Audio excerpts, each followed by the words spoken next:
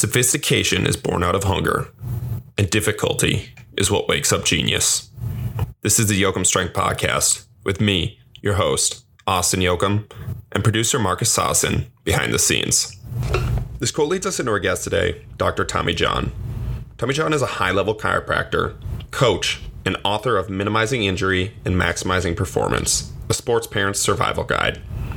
I first found Dr. Tommy John through his podcast and fell in love with his approach to training and living a healthy lifestyle. Today we touched on healing yourself, the foundation of human movement, and how to strengthen our feet, hands, and spine. This podcast, and as you guys will realize, it's going to be a little bit longer than normal, but was one of my favorite conversations, not just through this podcast, but probably in my lifetime. Honestly, like some of the rabbit holes that we got into and some of the thought process behind how we can eliminate barriers as humans and how we can really just attack life. Like it's one of our choices to attack life. It was so powerful, and it just got me motivated. It got me ready, and wrote so many notes. Like, there's so much knowledge in this podcast, so I really hope you guys enjoy. Thank you guys for listening. All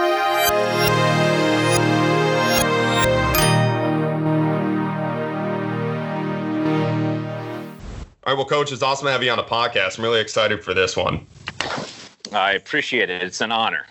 Yeah, you. All of my. I have a couple chiropractic buddies, and then I posted a Q&A on Instagram, and that you were like the number one recommended person. I was like, "Ooh, I got to dig down this rabbit hole of who you are." And once I did, you talking about the feet, talking about the hands, talking about the spine. I kind of geeked out about who you are and had to get you on. And that's the thing. You never really get a beat on who's listening, who's grasping the information. I don't even check analytics on my podcast. I just get out the information I feel like people need to hear, not want to hear, need to hear. And then at some point it'll be right for them. And I don't know what's popular, what's not.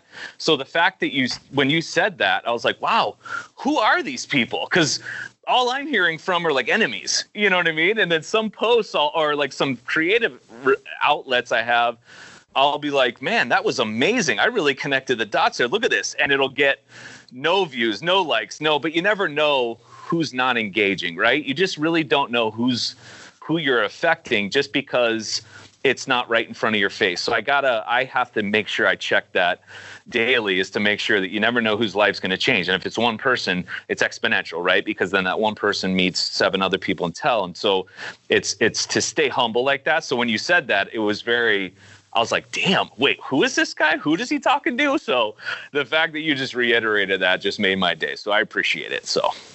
Yeah, I think that's a really awesome point about how you're talking about how you just put out the content that you want to put out, and you're not really sure. Like, you think that, because I'm the very same way. I'm like, oh, this is gonna be an awesome post. This one's gonna hit. I'm like, oh shit, nobody liked that one. Exactly. And then I'll put out something else. And I was like, I mean, I liked it, but I was like, we'll see what happens, and that resonates with people. So just putting out what you think you need to put out at that time. Totally, and the stuff finds us, right? Like, I just feel like the information will find who it's supposed to find. I say that all the time in my office, and people are kind of shitting on it. It's like, oh, that quantum mystical shit. And I'm like, well, you can't deny that, though. And it's now provable. Like, it's now like science. It's just here. But I will say, like, my office will attract who's supposed to be in my office. And if they don't continue or don't start up, they weren't supposed to be here now. It doesn't mean they're done. They might be in a year and a half. Like, hey, we're back. We're finally ready. You know what I mean? Everything you said on day one, we just weren't ready to digest it. It just didn't sound right. And I'll tell people that right off the bat. Listen, the greatest approach to your health and performance or whatever is the one you believe in. If after day one, you don't believe in what I'm telling you or what we're sharing together, do not go here. Do not stay here. Go find that thing you believe in. It doesn't mean I have to believe in it, but you have to. And the more you can get behind it, that belief then creates the emotion and the feelings behind it. And then it's like, oh my God, the results are profound. And that's what I'll tell people all the time. And they almost love it because I'm an awful businessman, but they get, it's that trust right away. You know what I mean? And I think that's something in health or performance of the human. Anybody working with humans, it's trust. And if you can get people to buy into you're just basically getting them to buy into themselves again. And now we've made huge ground, No, that's so awesome. I've had so many business people like talk to me about like, you need to post more stuff about like selling or putting that. I'm like, it doesn't, like, none of that matters if the person that, like, I want that person to be able to come to me, you know, because that means they believe in it. And if they believe in it, like and this is like, a lot of times I could literally write anything on a piece of paper. If they believe in it, like, you're going to see some sweet results. Done. That's what I say that all the time. And I now have, it's great. Like, the further and further you get along, it's great, but it's tough. You alienate yourself, right? You find your tribe, and you find the things that people that like are either challenging you to be better, or they're resonating the same vibration. And I don't have a lot of friends in the field. Like, I don't have a lot of people because they've gone that way of trying to sell. You know what I mean? Like, and when I check them, not checking them to be a dick, I'm just checking them because I'm kind of like, how could you possibly? How are you selling that? Or how are you structuring yourself that way? Listen, you're attacking big pharma, or you're attacking medical, you're doing symptom reduction, the same thing. You're only doing it in a natural state. You're basically doing the same thing, only your side effects aren't necessarily death right away, but it's you're not helping the wholeness of it. And they're like, well, and when you break it down, they're like, TJ, I mean, bottom line, I got to pay the bills. Like, that's literally what they'll come down to. And I was like, shit, then structure a different business where that's not a fear. You know what I mean? Have a lower overhead, have used equipment, rent, have cheaper frames on the wall, get a smaller space, like figure that out so you don't have to sell out on that way. You know what I mean? And everyone's just like, you're so extreme. And if it's like, if you had a family, or I'd still scale it to where I wouldn't have to sell out in any way, because I can't, and this is just the way I am. This is what has found me. And we'll probably get into this with your questions, but I can't rest my head on my pillow at night knowing I made a dime selling myself out. Because somebody has said that, like, hey, you should get commercials on your podcast, or you should do this. And I was like, who's going to be on those commercials? Well, they pick whoever you're listening to with the algorithms and whatever. I'm like, so could it be a fast food commercial? And they're like, possibly. I'm like, no, like, what? And they're like, no, but you get money I'm like, no, I'm good. You know, I'm going to get money in the lifetime. It'll be a drop in the bucket for me to sell out a part of my being. I'm good. I'm okay. Because you know what? There's so many other of those doing that. And we are far worse than we were 20 years ago in so many levels, because the natural world is doing that now. You know what I mean? Like, you can go into these health clinics, health places that are all natural.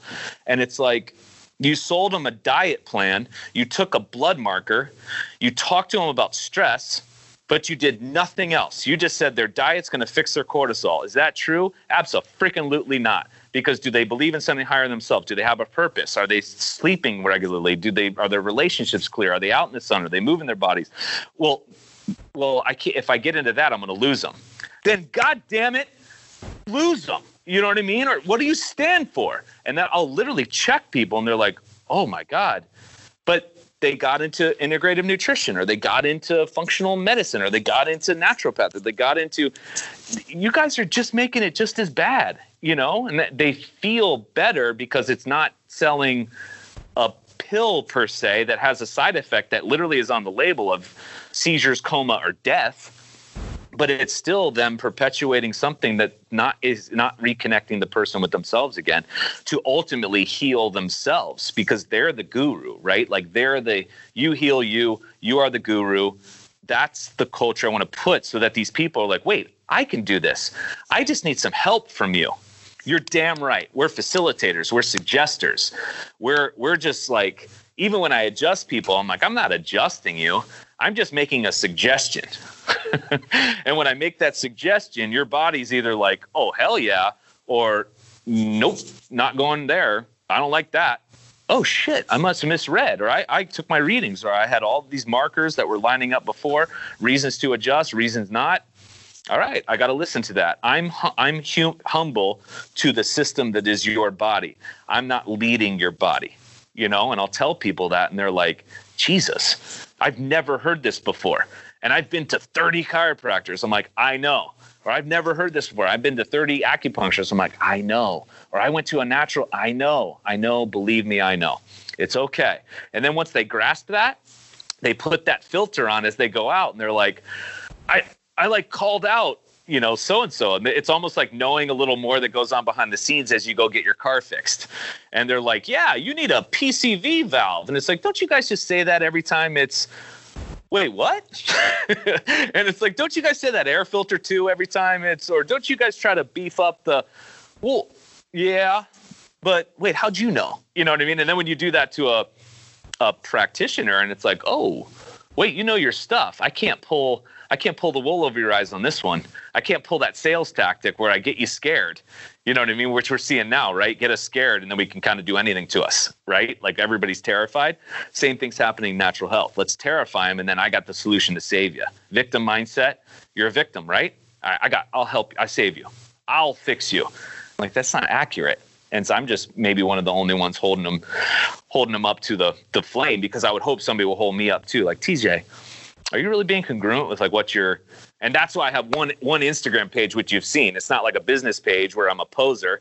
And then in my life, I'm this other, you know what I mean? Like, no, my life is my business so everyone's like, what do you do for training? Same stuff you're doing. What do you do for nutrition? Same stuff you're doing. Do you go to a chiropractor? Yeah, I go to the same profession that I am.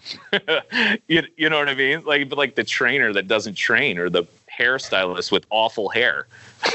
Yeah, there's so many points there that I want to take. Run with.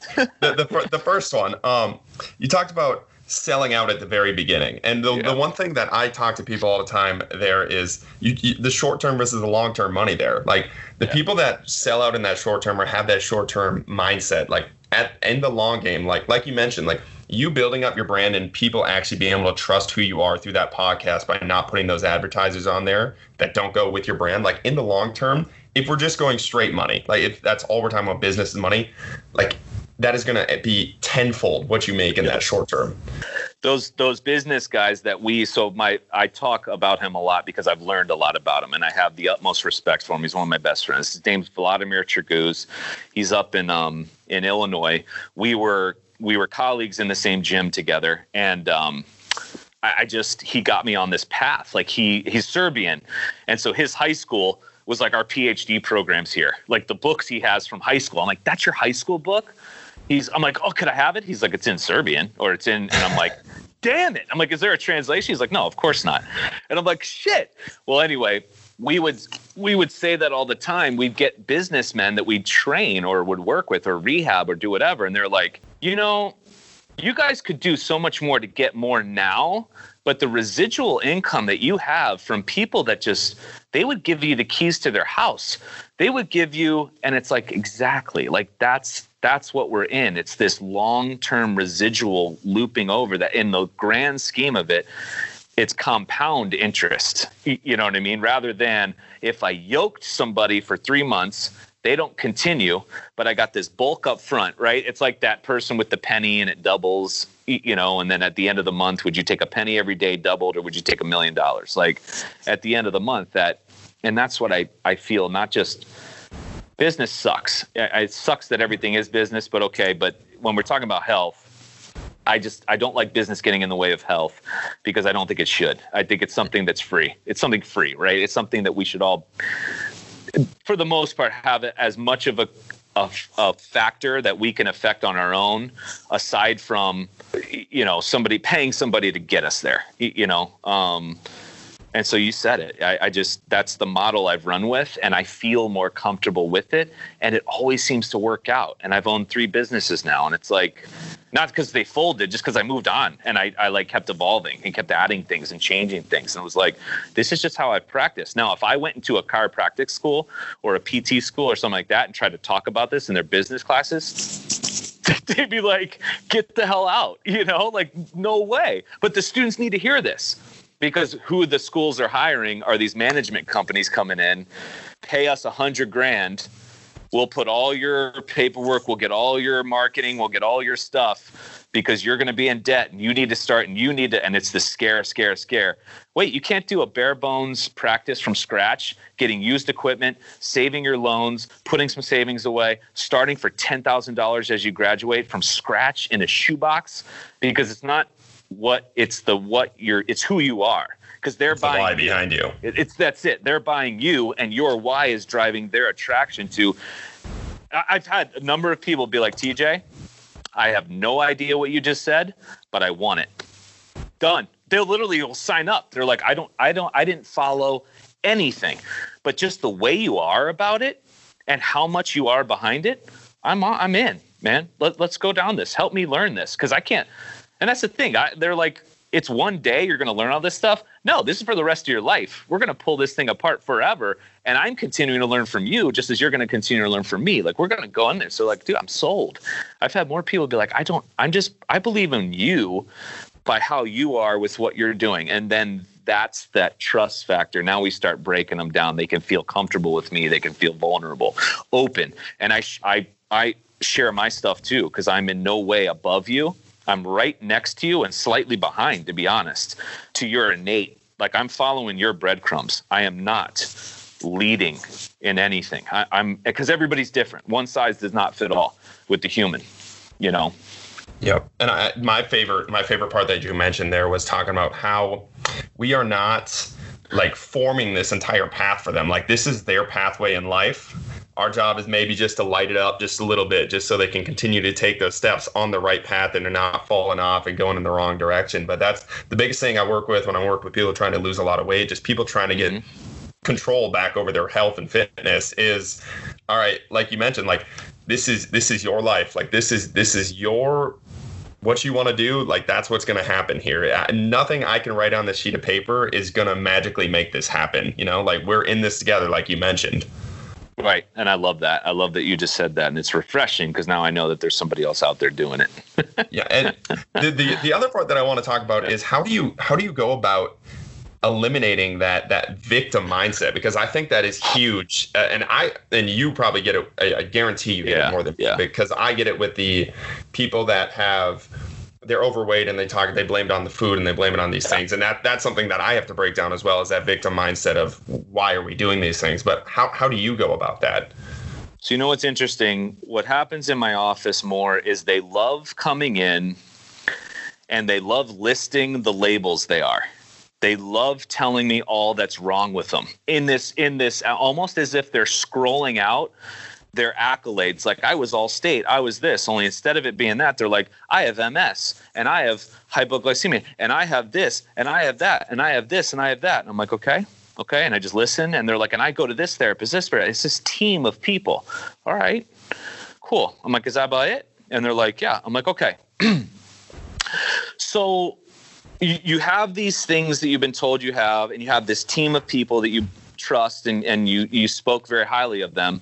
Let me ask you something. Is it working? Like, is how you're approaching this, does it seem to be working?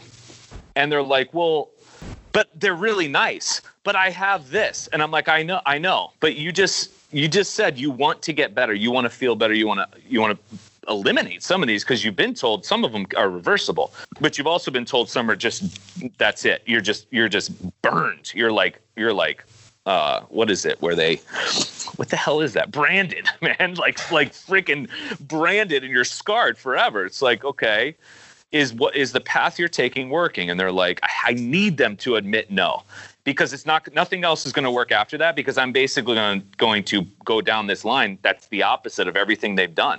And they're not going to be open to receive that until they acknowledge it's not working. And when some of them laugh, and I'm like, I'm deadly serious. Is this working? And they'll flat out go, well, no. Like, it's not. No, it improves, but it comes back. I'm like, that's easy. You can go rehab and get better in the cave with wolves, and like feel better on some days. You know what I mean? But like, I'm talking like forever. This is gone. You've leveled up. You're higher than you were before. This is over with. We're not even thinking about this. No, it's not working. Okay, here we go.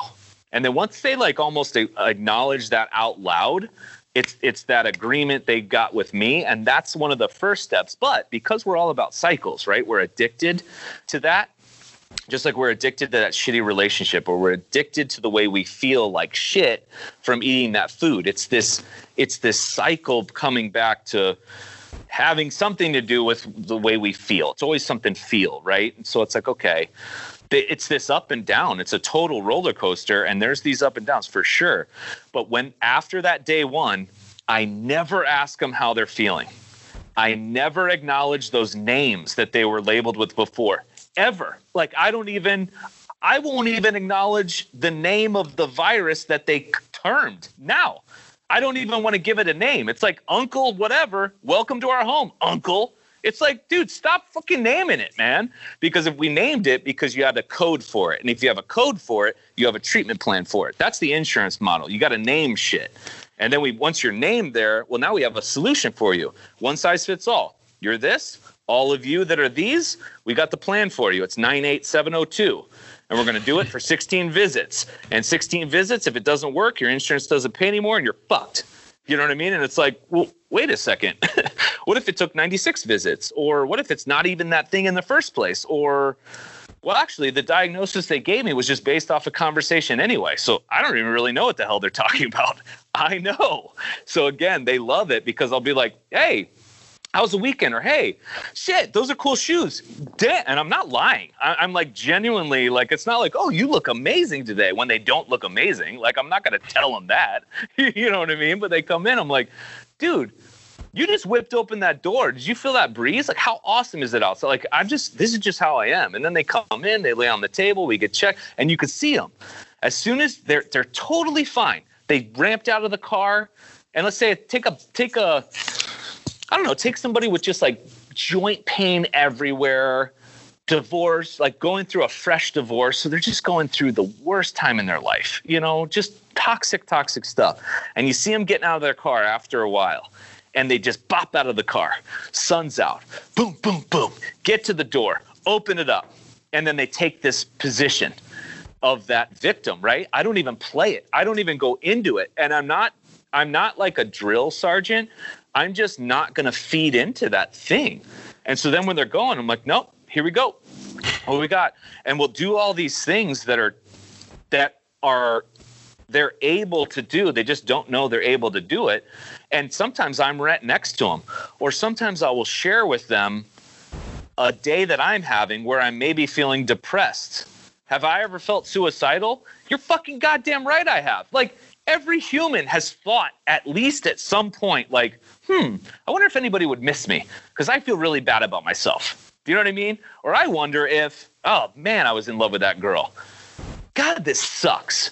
What if I wasn't here? Like, we have the capacity to feel everything. So when I start sharing this stuff, they're like, wait, you too? But on Instagram, I'm like, dude, that's a highlight reel. And I'll post some of my worst moments on Instagram just to show you that realness. So then when they connect there, they realize that you're not suffering, but you're going through those life. It's life. And then they don't feel so different. And then they're like, wait, I'm not alone. Wait, you actually feel this too, but look at how much you express life. I want that. Let's go. And now we're in it together. And then I never acknowledge though. And once they want to go down that weighted blanket where they start feeling sorry and I'm like, no, stop. I'll have them hang from a bar, for 5 minutes. And they're just like, oh, and I'm like, I know. This is like the therapist. This is the couch, hang from the bar. This is insane. I know. It's okay. Stimulating your hands. The only exercise you can compensate with breath only. You're going to start seeing yourself. If you could stare at this stimulus in the face, knock it back and say, nope, I'm going to focus on my breathing. That's like fasting and saying no to hunger. That's a major control in your life. You know what I mean? Like, damn, you could do some crazy stuff. And when you start connecting it that way, I will never acknowledge their label. I'll tell them, first of all, acknowledge also that you are just a guess. Them labeling you with that, it's a guess. The body doesn't know what MS is. It doesn't know what diabetes is. It doesn't know what hypercholesterolemia, whatever names they're going to come up with, right? Which is basically just saying what you have in Latin. Right? And I'm like, you aren't that. Your body doesn't know what that is. It's just trying to balance out the environment you've kept it in. It's trying to survive as long as it can. If you feel it, it's just trying to get your attention so you change something. That's all it is. It's this great conversation with this higher being inside you. Listen to it. But they're labeling that conversation as being something that's wrong with you. That's something that's very, very right with you. And they're like, my God. I mean, there's just like this light that lights up inside them. They're like, they're literally, they call my place, my facility, the Healing Den. And I didn't call it that, but I say it. As soon as you walk in, you have no choice, because everything you're going to look at, everything you're going to hear, everything you're going to feel is going to be something that's promoting a better you. So if you grab a piece of material you're reading, it's something within this whole realm of what I'm talking about. It's not going to be something antagonistic because I'm selling a product, or you know what I mean? Or if they do a puzzle, or they're looking at an ocean art on the wall, or they're staring at a salt lamp, or they're hearing a fountain in the side, or they're looking at the two kids playing on a video game. Yes, I have a stand-up video game. What? I think games are actually okay. Do I think 6 hours on an Xbox is okay? No. But I think a competitive game with 3 lives, I think that's kind of cool, you know? And then there's all this stuff. So they're just like, I just feel better when I'm in the vicinity of you in this place. And I'm like, now imagine if you never had to have that leave. Like, you could take that with you in your car. You could take that with you to errands at the school, to your husband, to your wife, to your job, to your whatever. No. That's different. No. That's very much integrated into this woven tapestry that's your life. You have to find a way, and we'll do this together, to where it's all of that all the time. And then every now and then, it doesn't always dial up, but you sense when it's getting imbalanced, and you recognize it because you know what feel is now. And it's like, oh my God, you're listening to your body instead of shutting it off. And now it's like, whoa. Why did my body, oh my God, my breath just changed. Hun, my breath just totally changed when you brought up that topic. We have to talk about that at some point, because something happened inside me when you brought up that story. Let's touch back with this later after our Little League game. You know what I mean? Like, there's just this huge connectivity that it's not segregated to where I'm going to my health facility to be healthy, and then I'm going to go back to my life. Like, your life is that. That's what we got to do. And I went down this thing when you had just asked, how do you help people avoid that victim mindset? That's it, right? Because then they're not feeling sorry for themselves. Now they're driving and traffic happens. Now they're like, great. I got a chance to focus on breathing and squeeze my glutes. Or shit, traffic right next to the ocean. I'm going to glance at the ocean instead of the license plate of the dude in front of me. Or I'm going to call my husband. I got 25 minutes to call my husband and talk to him. You know what I mean? Or I can, whatever. You start seeing things as possibilities instead of things we have to do, or things that are like, oh my God, wait, you get to do all this. Are you joking me right now? You woke the hell up. You have 2 eyes, 2 arms, sensation, everything works. You got food, you got a job, you got a fucking car. You're riding in a car. This is insane. Like, we need to start looking at that, and then everything's a possibility. That's why, just like what you said, you're going to level up after this tragedy that's going on around the world right now. You will come out better.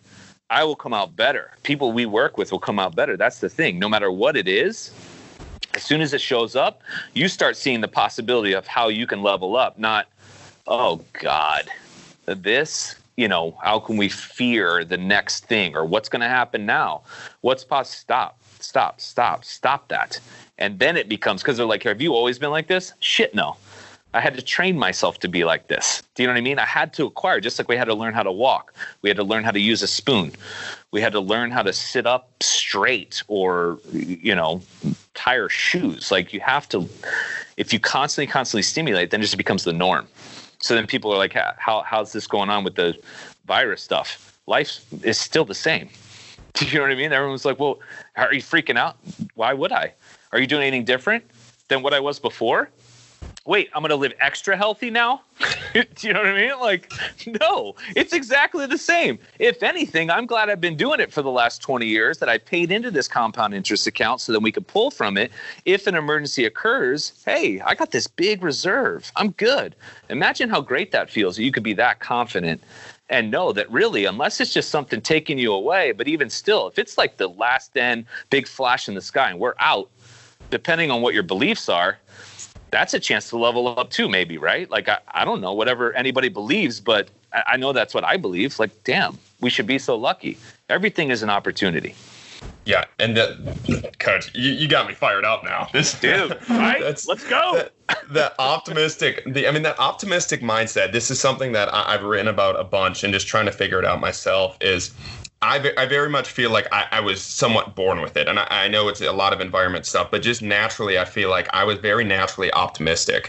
I'm wondering from your perspective, how do you? And we talk about how we wake people up, and that's what I try to do too. I try to just bring what I have. I talk about light bringing and try to just bring that into people's lives, because once they taste it, they're like, oh yes, we want more of that. Like that feels good. How did you create that mindset? Was it something you feel like you were born with, or did you kind of create that mindset in your head? Like, how did you go about that? You know, what's crazy is I feel like our purest selves are when we're born. Like, we don't have any fears. We don't have any judgment. There's no, like, I guess the two fears that we're born with that are innate are falling and loud noises. I guess I saw a TED Talk, and it was just like, wait, then everything after that is taught. So spiders, no baby knows that a spider is like a bad thing, right? Or it knows iron is hot, and that's fine, that's great. But like, shoot, we're really kind of pure, and that's when we're most connected. Hence why they say sometimes kids can connect with spirits, right, or ghosts, or whatever you say, or animals. They can they're educated. It's so low. Wow. So when I go back and look at my journey of what I've always been this way, like I've always been, like I saw it this way. I was very simple. I loved when the house was empty. I loved moving. I loved challenges. I loved being the underdog. I always chose to try to date the girl that was impossible. Do you know what I mean? It was just like, nobody's going to do that. And I'm like, I know, but something, like, I don't know what it is, but I'm going to make this happen. So it's always like, it's not choosing it because I wanted the struggle. It was like, almost like the value just seemed better. And so it wasn't something that was like instilled from mom or dad. I know that because our childhood was not, I don't have a lot of those things. Like my dad always said, rule, which is like a life rule, like one of those cool life rules. Or, yep, my mom always did say, boom, like fortune cookie rule. You know what I mean? We were exposed to a lot that you could say wasn't maybe ideal, but those are great too, because you can see the opposite. Do you know what I mean? Like, it doesn't always have to be this, what's perfect. There isn't one. But just in as much of a mistake, we always want to try to not do a bad rep, or not do what's the wrong exercise or the wrong drill. Dude, there isn't. If you have feedback and you mess up, you had feedback to learn. You just leveled up because you messed up and learned. You connected. So it's like Edison, whoever fails 1,000 times and then 1,001. But that's the reason I don't have mirrors in my facility. They're like, how do I know if I'm doing it right or wrong? Well, 1, I gave you some feedback in the beginning. 2, I'm going to let you loose to feel this. 3, the course of you trying this out over the course of time is the developmental process, is that. And then finally, when it clicks, you've got it forever. It's deep down rooted. What if you would have had mirrors and cameras and all this other stuff? I get it. You would look the part faster. It's just like that. We made money earlier on, right, from a business standpoint, but that long-term payout, it's not as lifelong. And this whole thing is about changing lives, right? And so that was the big thing. This is just how I've been. I mean, even when I partied, like put me in college, I was a college baseball player. I got a scholarship. That was my goal. I wanted to be the player of the year in the state of Minnesota, which I was, the Gatorade State Player of the Year. Like, I'm checking off boxes. Like, shit, yeah. And I'm earning this stuff on my own. It wasn't like, oh, you're Tommy John's son. Tommy John got you. Some stuff, it's like gets you a foot in the door, but you still have to show up and represent. Otherwise, you look like a douchebag. You know what I mean? And I knew that because he would do certain things, and then I'd show up, and I had to be ready. Otherwise, I'm like, oh, my God. If I wasn't ready, this would be embarrassing. And that wasn't going to happen. You know what I mean? So it was almost like I went harder because I knew that I was going to have these opportunities possibly, but I also knew people were gunning for me because I'm named after him. So it's like, we're going to beat Tommy John today, or Tommy John's a prick. Why? Because his name's Tommy John. He's got to be a prick. You know what I mean? He's a former player's son. He's got to be. I'm like, you guys don't even know me. Anyway, but that was the case. I'm like checking off. And then I would like get into where I'm trying to learn myself and I'm going into not so healthy routes, but I still had this essence of me that was going the more optimal way. But it's almost like the man in me went the other way to fight that because I was pissed at decisions that were being made for me because I wasn't really in control. I was still like, you know, you have to answer to your parents. There's like somebody has something over you. You know what I mean? And I was like trying to fight that like authority kind of a thing where I wanted my life and I kind of had it. And then it started to slip away. I had an infection in my shoulder and some other things. And I was just like, I'm going to fight this here because I'm the man.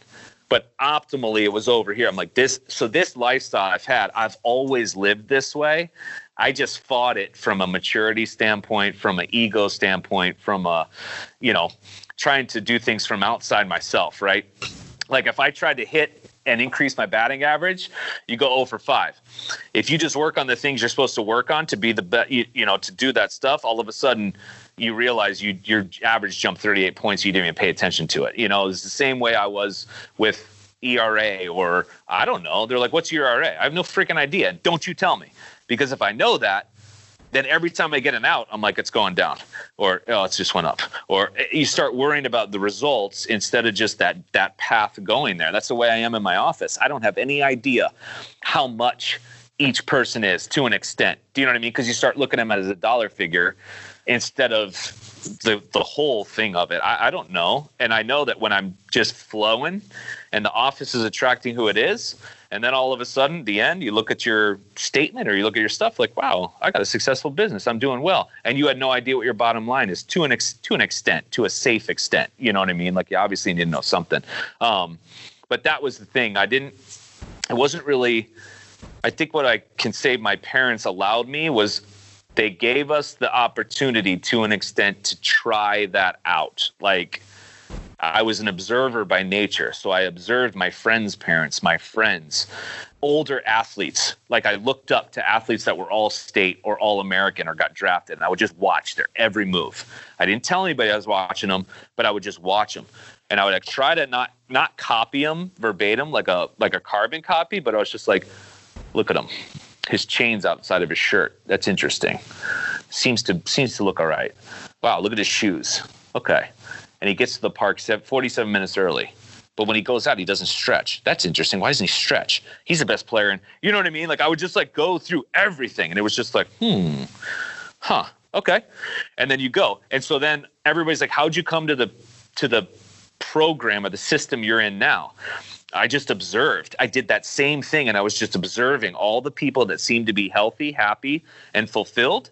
And all the people that seemed to be victims, sick, miserable, in debt, disconnected, underslept, malnourished, you know, relationships were all askew, atheists, believe in nothing, like just whatever. Not even saying atheist. Atheist is something, like be confident in like that. But it was just like, I don't know. It's all just random. Like you look at those people, look at these people. This all seems to make sense. What all do you have in common? And you start going down the list. And that's where I came up with those 8 essentials. And I was like, wow. All this stuff over here isn't working. I'm going to do the opposite. I'm going to do the opposite of what PT, medicine, all these things are doing. And here we go. And everyone's like, oh my God, you're crazy.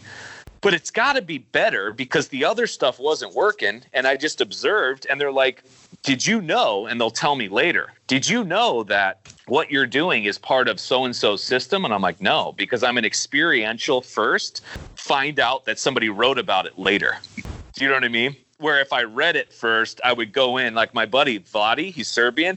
He'll read, nail the books first, go in and apply, have some feedback, and comes to a result, whatever that is. I'm not saying anyone's better than the other. I'm just saying that's my approach is that the stuff that I'm doing, they end up writing about. And that's what I try to tell people. I'm like, everything you're going to do, they're going to write books about. You knew about it. You already know every book ever written about performance and healing. You already have the information inside. You just don't know you have it. However they spin it to sell that niche, it doesn't make any different that you have something greater than you inside you. You need a purpose. Your relationships are key. You need sleep. You need breath. You need to be in the sunshine. You need to nourish yourself. You need to move your body. And you need to tie it all together with this whole purpose thing behind what's my intention. Done. They're going to write millions of books on that right there. And guess what? It's all inside you. And they're like, holy shit, that's fantastic. You need to write a book. And I'm like, I did, but it's really just a culmination of all this shit. It's just another one. No, you're the one. Go. You got this. Anyway. Yeah, the Anti-Fragile book that I'm reading right now, it mentioned it's a whole chapter on tinkering, but his quote basically was like, people that can do, people that can't write about it. Oh, perfect. Exactly, right? That's interesting.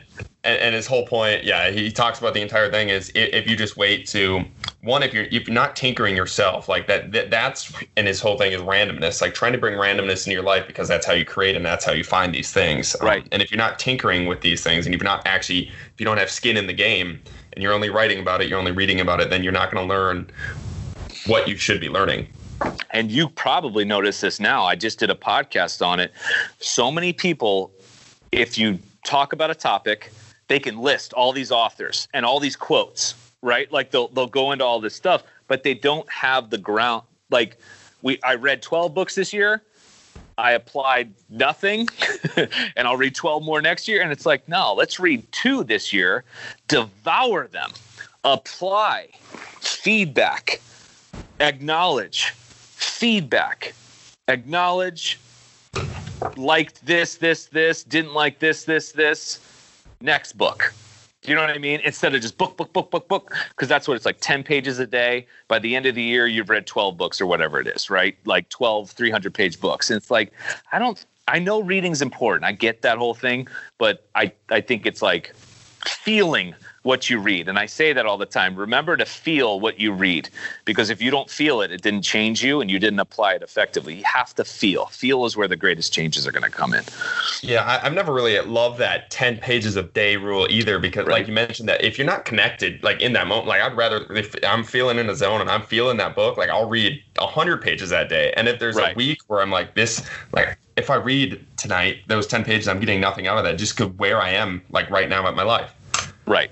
And you just shut it down, you're good. And that's where I think that it's again, taking it in and connecting how is this making me feel right now? What I just read. Do I understand it? Do I even want to? All right, maybe now is not the right time. All right, let's break out. Yeah, and I think it applies to, and this is something that I'm really trying to do in my life, is staying in either the high or low periods of your life, and like trying to eliminate like that mediocrity, like, you know, that middle ground of just like walking through, like we talked about not being awake in life, like that. Yeah. That's just something. That's just another thing I feel like is just that the 10 pages, or there's something just to check off, to be like just baseline, like, oh, I feel like I did something now, you know, like either go all in or be all right with coming back out and just realize you're not in that state, but be able to feel that instead of just trying to blind yourself. And not feel guilty when it is low. Correct. You know what I mean? Or like, and that's where I had a brother, he passed away battling psychiatric stuff, but he was in the Western medicine, psychiatry, and antidepressants and all this shit, right? And I have a podcast on it. It's The Dark Side of Psychiatric Medicine. It's one of my people will reach out to me the most about it. So I don't know if it's my most popular, but I poured a lot into it. But today's day, along what you just said, they don't want anybody to go up. They don't want anybody to go down. They want to keep everybody right there. And they have these things called mood stabilizers. And I witnessed the life inside my brother. And I watched him. And there's no down, because that's where they don't want you to go, because God forbid you go down, but you can't go up. And so it's this life where it's just like, boom, it's just at a 4. And he's just miserable. I'm like, is that life? Like, again, we talked about it. Like, is not dead living? I can't say that. But what's so cool is in the midst of that toxic shitstorm going on in his brain from medications, there were still moments. Like, do you remember Tom Green? Do you remember the comedian Tom Green? So he had, I don't even know what to call his show, but he would go and he would just like interview people, and he was just so silly, and he would pull all these punches and cross so many lines, but in just this creative way. Anyway, he was like one of the original of that. So Tom Green, we grew up on him. He was going to be in a Zanies comedy club in Illinois. And where I was in Illinois, it's dark like 9 months of the year, right? And so there was one winter we were doing dinner and a movie, and he and I were best friends. And so we did dinner and a movie, and we got done. He's like, dude, Tom Green's at Zanies. And I'm like, where's that? He's like, it's Vernon Hills. It's right there. I'm like, you want to go? He's like, should we? It's like, fuck it. Let's go, man. So we go. And this is when he was battling and in therapy and all this other shit. And I was also training as a psychiatrist.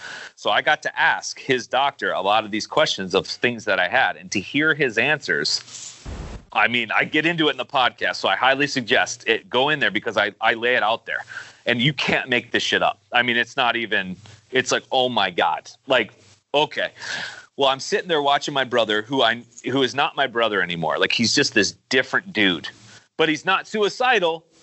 Okay. I can't say it's better, but that's not my call. It's Taylor. It's his life.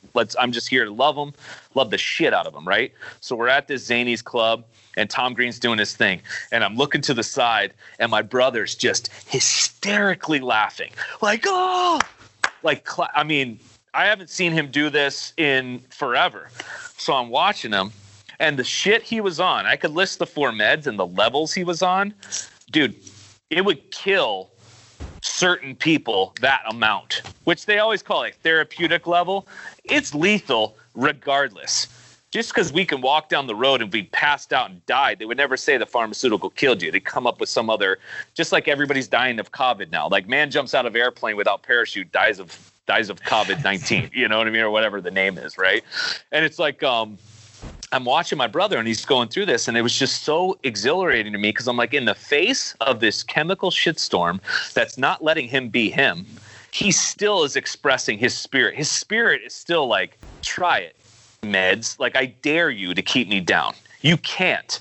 And when the right stimulus is there, whoop, his body just goes, ying, and he just came out. And I mean, he was like clapping and standing up, and I'm like, oh my God. And I'm laughing too because Tom Green's hilarious, but I'm also like crying because my brother is being my brother. It just took Tom Green in this environment in the shitstorm of winter in Illinois after a movie that was awful, and we filled our bellies with P.F. Chang's and like just hanging out. I'm like, dude, my God, this is possible. If the environment is ideal and the stimulus is steady enough and strong enough, this is what's possible. Why don't we research this shit? You know what I mean? Why don't we go in? Hey, Dr. Shulman, hey, let's film this. Check this out. Well, you know, Tommy, in order to get there, we would get them on a dosage of, lithium with Seroquel, and then we go ahead and we go. Those are 2 seizure causing. We need a non-seizure. Dude, okay, man. And you just saying that right there, you're right. The ups are only up because we can have a down, but the down is just as much of a feel. They're supposed to tell you something. Just because you feel depressed, suicidal, anxious, jealous, angry, doesn't make something wrong with you, or sore, or tired, or weak, or nervous, or scared. Jesus, welcome to my day. Like before this podcast, even though we're just chilling here, hanging out, having a conversation, I still get nervous because it's just one of those things. You know what I mean? I take this so seriously. It's like, no, man, I don't know who this is. I never talked to you before. You know what I mean? So we're about to get real. Like, I get anxious, or when a girl comes up, I get nervous. And when something happens, I get angry and I get jealous. But I also feel like accepting and honored and grateful and in love. And wow, with all those, like, that is life. Could you imagine like turning into the greatest athlete or whatever your goal is, but never going through a struggle to get there? I've seen them. They're called pro athletes. You know what I mean? And when a pro athlete like Freak gets injured, oh, baby, you're seeing everybody else because now they got to work like the rest of us. And sometimes they don't like that, right? They've been given all this stuff, and sometimes it just totally breaks them. They have to like reinvent themselves and find themselves again. And that's the blessing we have when it's not just given to us.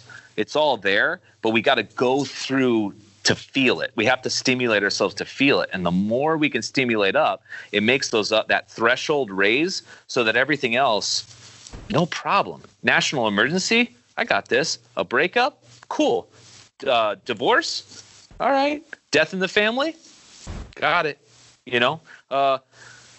Kid sick, husband sick, all this stuff. And granted, there's varying levels. I get it. But still, bottom line, like when it comes down to it, it's just raising your ability to adapt. And that's it. Coach K said it. I have a post because he goes, the team that wins is the one that adapts.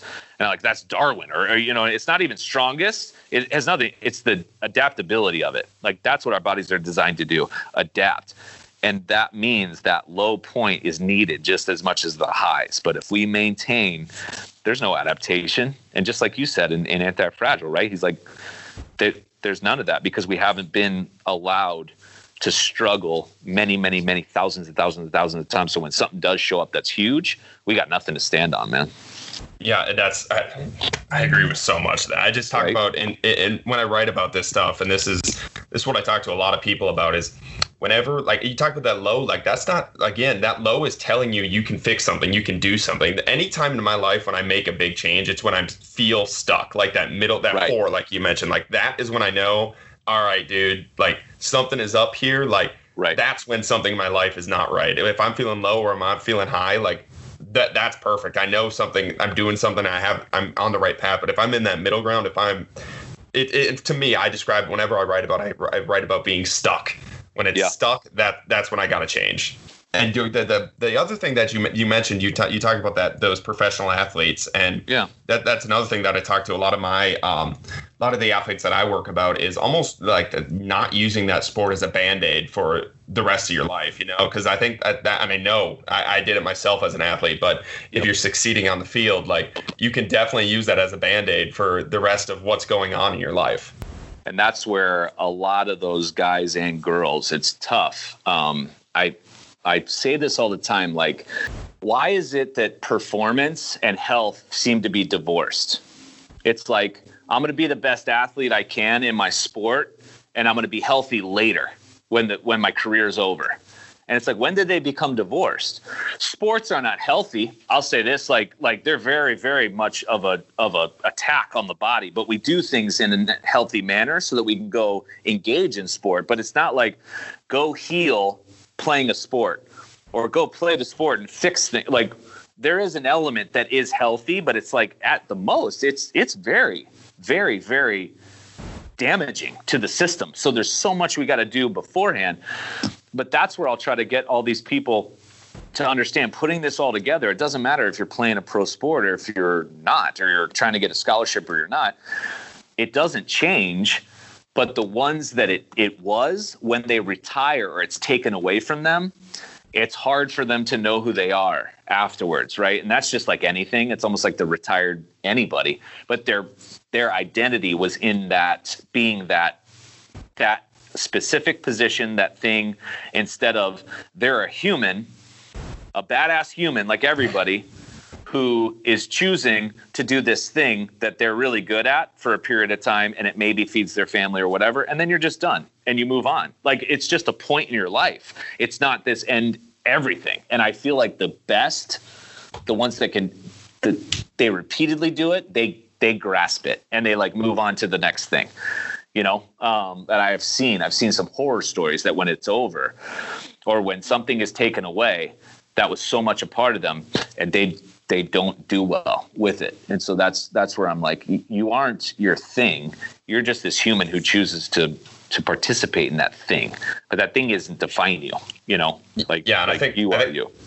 And I think that's a big role of the coach too, because what the coach values, that like, if that coach is only valuing you as that player, as that athlete during that time, like that's what you're a lot of times, like these athletes want to please that coach, so they're going to formulate that in their head. So that's one of the big things I make sure I'm conscious of is like, what do I actually value that athlete as today? Like, am I valuing them as the athlete and what they can do on the field for me, or am I valuing them as the person, like the human that they are and the value they can bring that way? That's a good point. So before we get into another big rabbit hole, I kind of want to talk about some of the hands, feet, and spine. This is kind of your big human performance and how we can, like you mentioned, level up as athletes, as humans, as performers. And this is I mentioned a lot of this stuff all the time, but I kind of want to know why you feel like these three things are so important and why they're kind of overlooked too. Yeah. So it really started when we were getting into pulling injuries apart, Vladi and I, back maybe 19, 20 years ago. And the methods we went through and when we were analyzing and going through stuff, we saw the scroll of injuries, like whatever it was called. It didn't matter what they were called. It always came down to if you grouped every injury or lack of performance, it was the body's inability to absorb force. It was just the body's inability to sustain stimulus. Done. The body's ability to sustain is from contractile tissue. It was muscle controlled by the brain and nervous system. Okay. So if we got everything synced up, meaning muscles are like eyes, heart, digestive organ. I mean, everything's got muscle to some extent. I know some smooth, I get that whole thing, but like everything's going to sync up is involved in this whole thing. So if we found like these leaks or these weaknesses in the person's chain per se through active stuff, none of this passive shit, like active, it always came down to these three areas. And in my book, I say it, and I couldn't go into detail because I had to assume it was going to be maybe parents reading or possibly a young athlete. But it was the feet, ankles, and calves. It's all one unit, right? Because it's all just like one continuation of stuff. The glutes, like mainly the glutes, but the hips with glutes, and then the shoulder blades. And if you think about that, it was like, wow, like the glutes express themselves through the feet. So if your glutes are strong, but your feet are shit, it doesn't matter because your glutes are only going to create so much that your feet can handle. Then if you go, the glutes are dependent on the opposite shoulder to do it because you can bring in the cross crawl. There's a bunch of other stuff, but like the cross crawl pattern. So if you have a dysfunctional opposite shoulder, that opposite glute is not going to do its job. And now the foot's off. Jesus, that's everything. And then if we take it a step further, the shoulders are dependent on the hands to express themselves.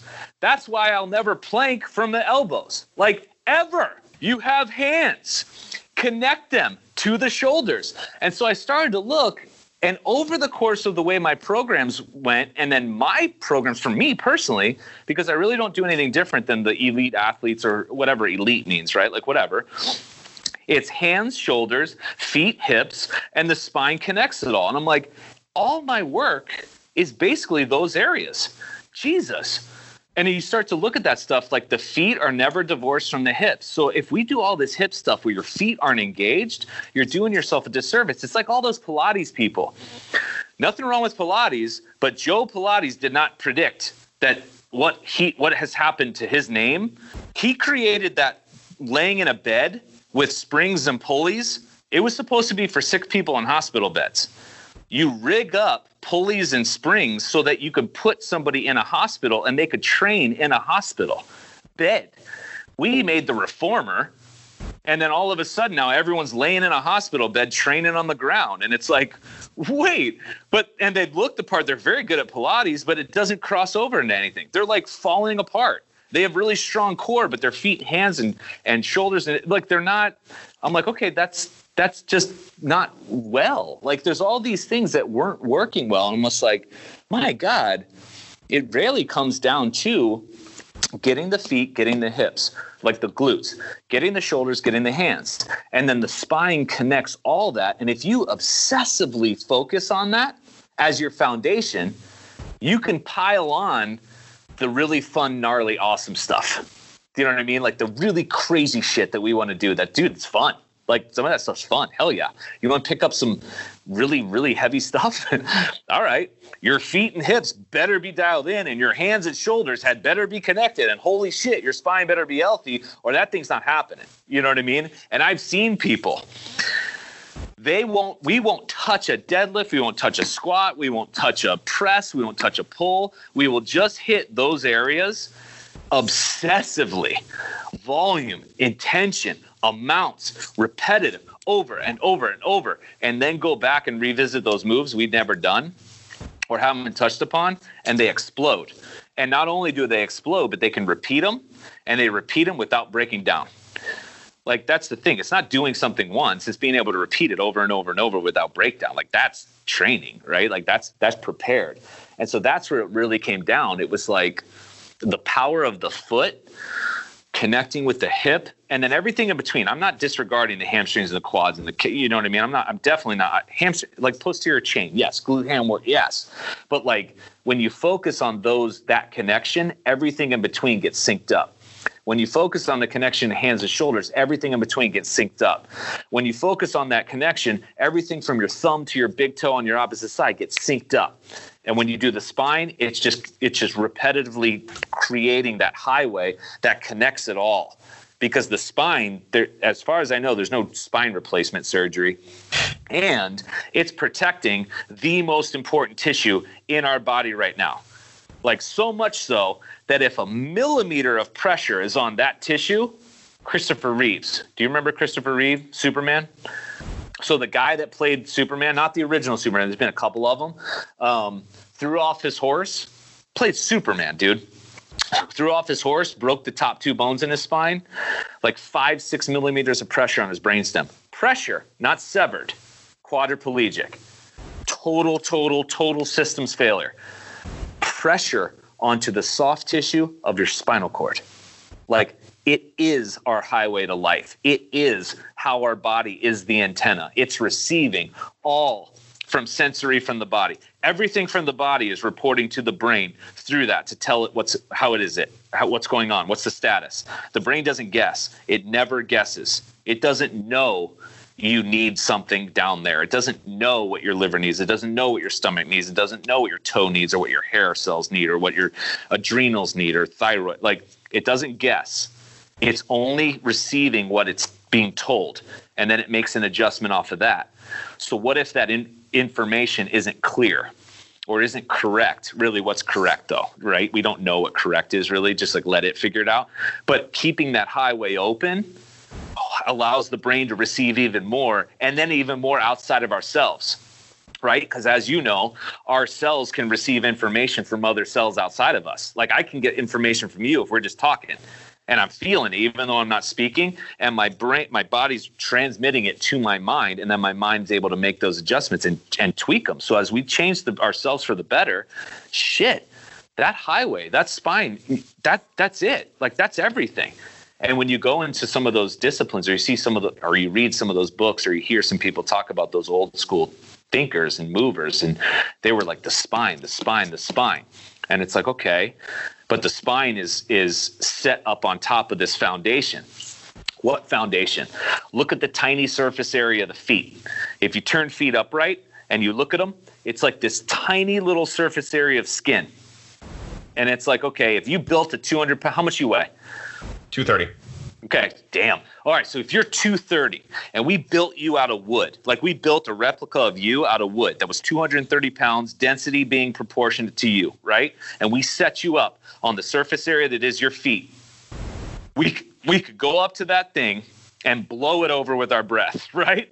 But if I try to like push you, no way. I mean, you're going to grip the ground. With what? The surface area of your feet. Using what? Everything we just talked about. Everything we just talked about, from your thumbs all the way down to that big toe hammering down to the ground. Shit. So there it is. And now here's another step further down this other rabbit hole. Because anybody born after really 2000 is a product of internet, right? Like I look at everybody born after that, they missed this window of development. And it's not to say, it's just because you just had more automation. You had more things that were more immediate. You know what I mean? There were shortcuts given right away. It just makes it different. So it's not to like cry or be like, oh man, this sucks, man. I wish my mom didn't swaddle me or sit me in front of a screen or no. It just acknowledge that you have more work to do. Because those areas right now, after me evaluating people in 20 years, those areas I'm talking about have gotten far worse. Plus the other stuff we chatted about earlier, right, has gotten worse. That if you kind of treat everybody like they're a rehab case, even though you're a performance coach, you know, like even though it's like, oh, I want to get faster, bigger, and stronger, and okay, but you're dysfunctional in your feet and your hips and your hands and your shoulders and your spine and everything connecting through. And when I say rehab, how I talk about rehab is training harder than you've ever trained. Not PT rehab where you're doing 3 sets of 20, passive, therapist moves me around, put a bag of ice on, and I read People magazine as somebody like strokes my foot, right? It's like, no, like I'm talking like a stimulus greater than a stimulus that injured you, or a stimulus greater than anything you're ever going to encounter on a field. I don't think you can comprehend that because the field is pretty gnarly. Your training has to exceed that safely without killing you. Shit. What does that mean? You only have a certain amount from the outside that you can handle. So your intention has to be greater. Your emotion and intention has to be so great. When you're rehabbing, it's got to be greater than all of it. So that's when I say rehab. When everybody walks in, it's like, hey, I want to be the best tennis player. I want to be the best baseball player. All right, we're rehabbing first. And they're like, wait, but I'm not injured. And what they don't understand is they're about to go through the toughest, most consistent, repetitive, mind-numbing, emotional, intellectual, spiritual thing they've ever experienced. And then we get to the stuff where they're like, oh, yeah, this is what I came here for. You know, and it's like, I know. But then what they notice is like the people that do it this way will go to that class with their girlfriend. We'll go to the yoga class, or we'll go to the Pilates class, or we'll go to the boot camp, or go to the CrossFit school, or go to the whatever the hell else is out there, whatever they're calling training. And it's like they survive it with ease. It might be tough from like a complication factor, like, damn, never done this before. This is friggin' weird, but they can do it. But where all those other people that train in those systems regularly, when they come into here, it kills them. My basic tryout tests floors them. And they're like, Jesus, I do this training 7 days a week. And I'm like, it's not training anymore because we've just so watered it down. We don't even know what that word means anymore, right? So I try to tell them, like, if you're training is just across the board. It glosses everything. Everybody's pulling from the same knowledge pool. It's like, oh, this sounds like, oh, you just are repeating. No, it's just kind of the way humans are supposed to be stimulated. You know what I mean? It's like, what's the right diet? It's just food, stuff that's recognized as food. What's the right sleep? Sleep. Like, I don't know what to tell you. You know what I mean? They're just like, who invented the right sleep pattern? What? What about lasers? How do I know laser therapy? Oh, you mean the sun? And they're like, well, yeah, but this is getting to the mitochondria. I'm like, right, like the sun to all our cells. And so it's like, we're not inventing anything, you know, if anything, we're getting in the way. So with all that, that's where I came up with like hands, shoulders, feet, hips, spine connects. And then you can get creative, but you always got to come back to that foundation. You always got to revisit that. And that'll take care of some of those imbalances that get done, some of those injuries you don't even know that are arising, some of those leaks. Don't even know about them. Don't worry about them because you're taking care of them every single day. I loved it. I'll leave this on this topic. One of the trainers of one of the guys that I had in here, he has since quit her because he was very inquisitive. And when he asked me questions and I give him information, he's like, shit, like he's smart kid. So I would just tell him like where I've gotten this and why I do this. And he's like, oh, he starts to connect the dots. So he stopped training with her because he realized what she was doing was just kind of bogus. You know what I mean? It's just kind of to be busy, and she's pleasant, whatever. But he goes, the kicker was on Sundays, they would go to the beach and train outside, which is cool in California. Like to train at the beach is kind of fun, right? That's a fun thing. I get it. Okay, cool. But they would go to the beach to work on his imbalances. And I was like, you train with her 4 days a week. 1 day a week is working on imbalances. Then what the fuck? What are you doing the other days? Well, I'm getting my numbers up. And it's like, what do you think about that? You know, and it's like, all you're doing is like spelling your name wrong, but pressing really hard. And I've said that to people, and I'm like, it's hard to erase that. When you press real hard, you're still spelling your name wrong. It's not right.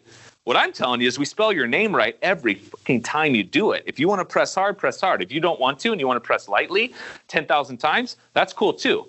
It's your call. But the name's got to be your name every single time. And he's like, yeah, that was it. That was the kicker. And he like, you know, he's a high-level tennis player. And it was just one of those, it wasn't personal. It wasn't anything. He's just like, it didn't make sense because she couldn't explain her approach to him to where it made sense. And I was like, dude, it's not my system. I didn't invent any of this. I take no credit whatsoever.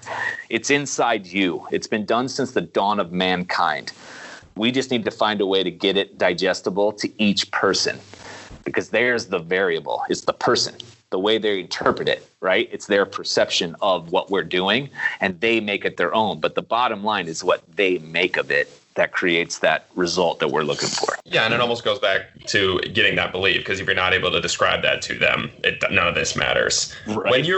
When you're trying to build up this foundation in people to try and make these athletes like self-healers, like we talked about, what are some foundational things that these listeners can do that they're probably not doing currently?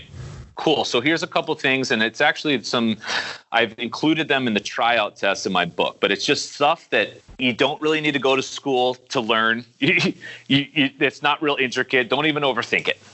Something as simple as standing on one leg. So when we stand on when we're in life, I got this from somebody, so I have no way to test this, so I don't know. So if somebody wants to check me on this, go ahead. I don't know. I heard it, and it sounded fantastic, and it fit what I was doing, so I went to it. All right? So if somebody wants to go fact check me, go ahead. But it seems to be working in my approach. When we walk, 80% of the time we spend time on one leg. I don't know how they figured that out in the gate, right? I don't know. Like time on one leg is spent 80% of the time. 60-80% I think was on one leg. When you're sprinting, cutting, more athletic, 100% of the time you're on one leg. Like, if that's correct, I don't know. Okay, but it seems to make sense, right? It was like, shit, we need to master standing on one leg. All right, so that's a test I use when I go to do my public speaking talks for kids. Well, I do it in here. It's a standing straight leg raise. Barefoot. Bring your leg as high as you're able to go without altering your torso. Keep your knee locked and toe pulled up. And you just hold it. So all we're doing is testing the strength endurance of the hip flexor on the one side. But hip flexors, like muscles, don't work by themselves. They have to work reciprocal to the antagonist on the other side. So if my hip flexor on the right side is firing to raise my leg, my glute on the other side has to fire. And my glute is firing down through what? The foot, ankle, calf.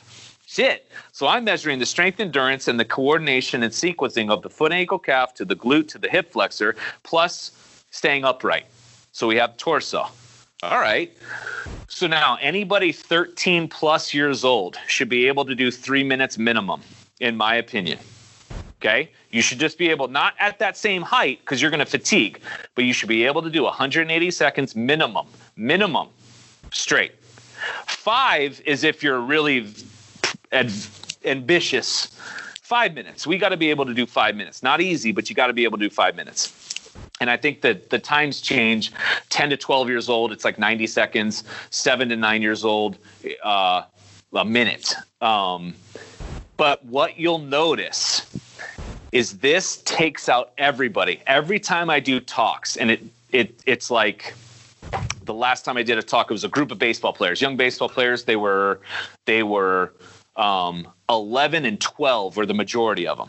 So I got 21 of them down out of the audience, and their parents were sitting. And I had them take their shoes off, and they were all stoked because they got to do something, right? So they're standing in a line, 21 across. And we go, and I explained the rules, and I said, if you shift your foot, like your base foot, if it shifts, you're done. Or if you put the foot down, you're done. Or if you just fail, like if you fall over. If you're done, sit down. So some of them were fucking around and like, okay, that's fine. Then some of them were real, and it's like one out of 21 got the minimum. That one ended up getting the 3 that I wanted. So it was actually pretty cool. The kid was 11 years old. That's about a 5% roughly. That's about what I'm seeing. 5% of random are able to do a minimum of human function. 5%. What I saw somewhere else in some study, it was like the amount of screen time, sleep, and something else. It was 3 S's. Stress, maybe.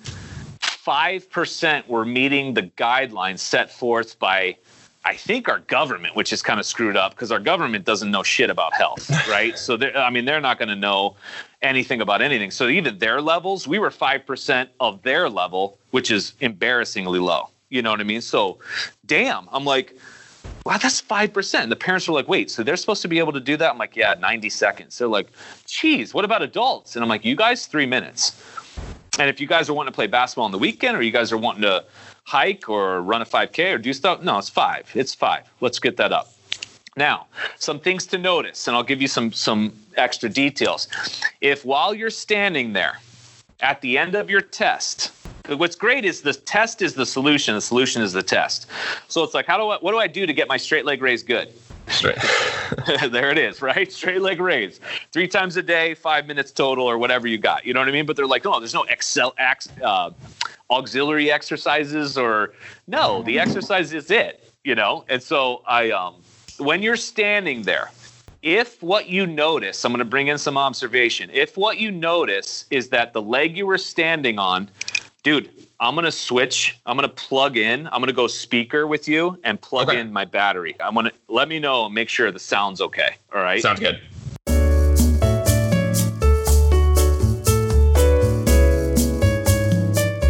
So what you'll notice when you're standing on one leg and you do it for an amount of time that is your best effort or something comparable to that, you'll notice fatigue patterns. So something you'll feel, and this is another level of stuff besides just not being able to do it, that's a red flag. What I'll ask is, the leg you were standing on, what burned, or what did you feel the most?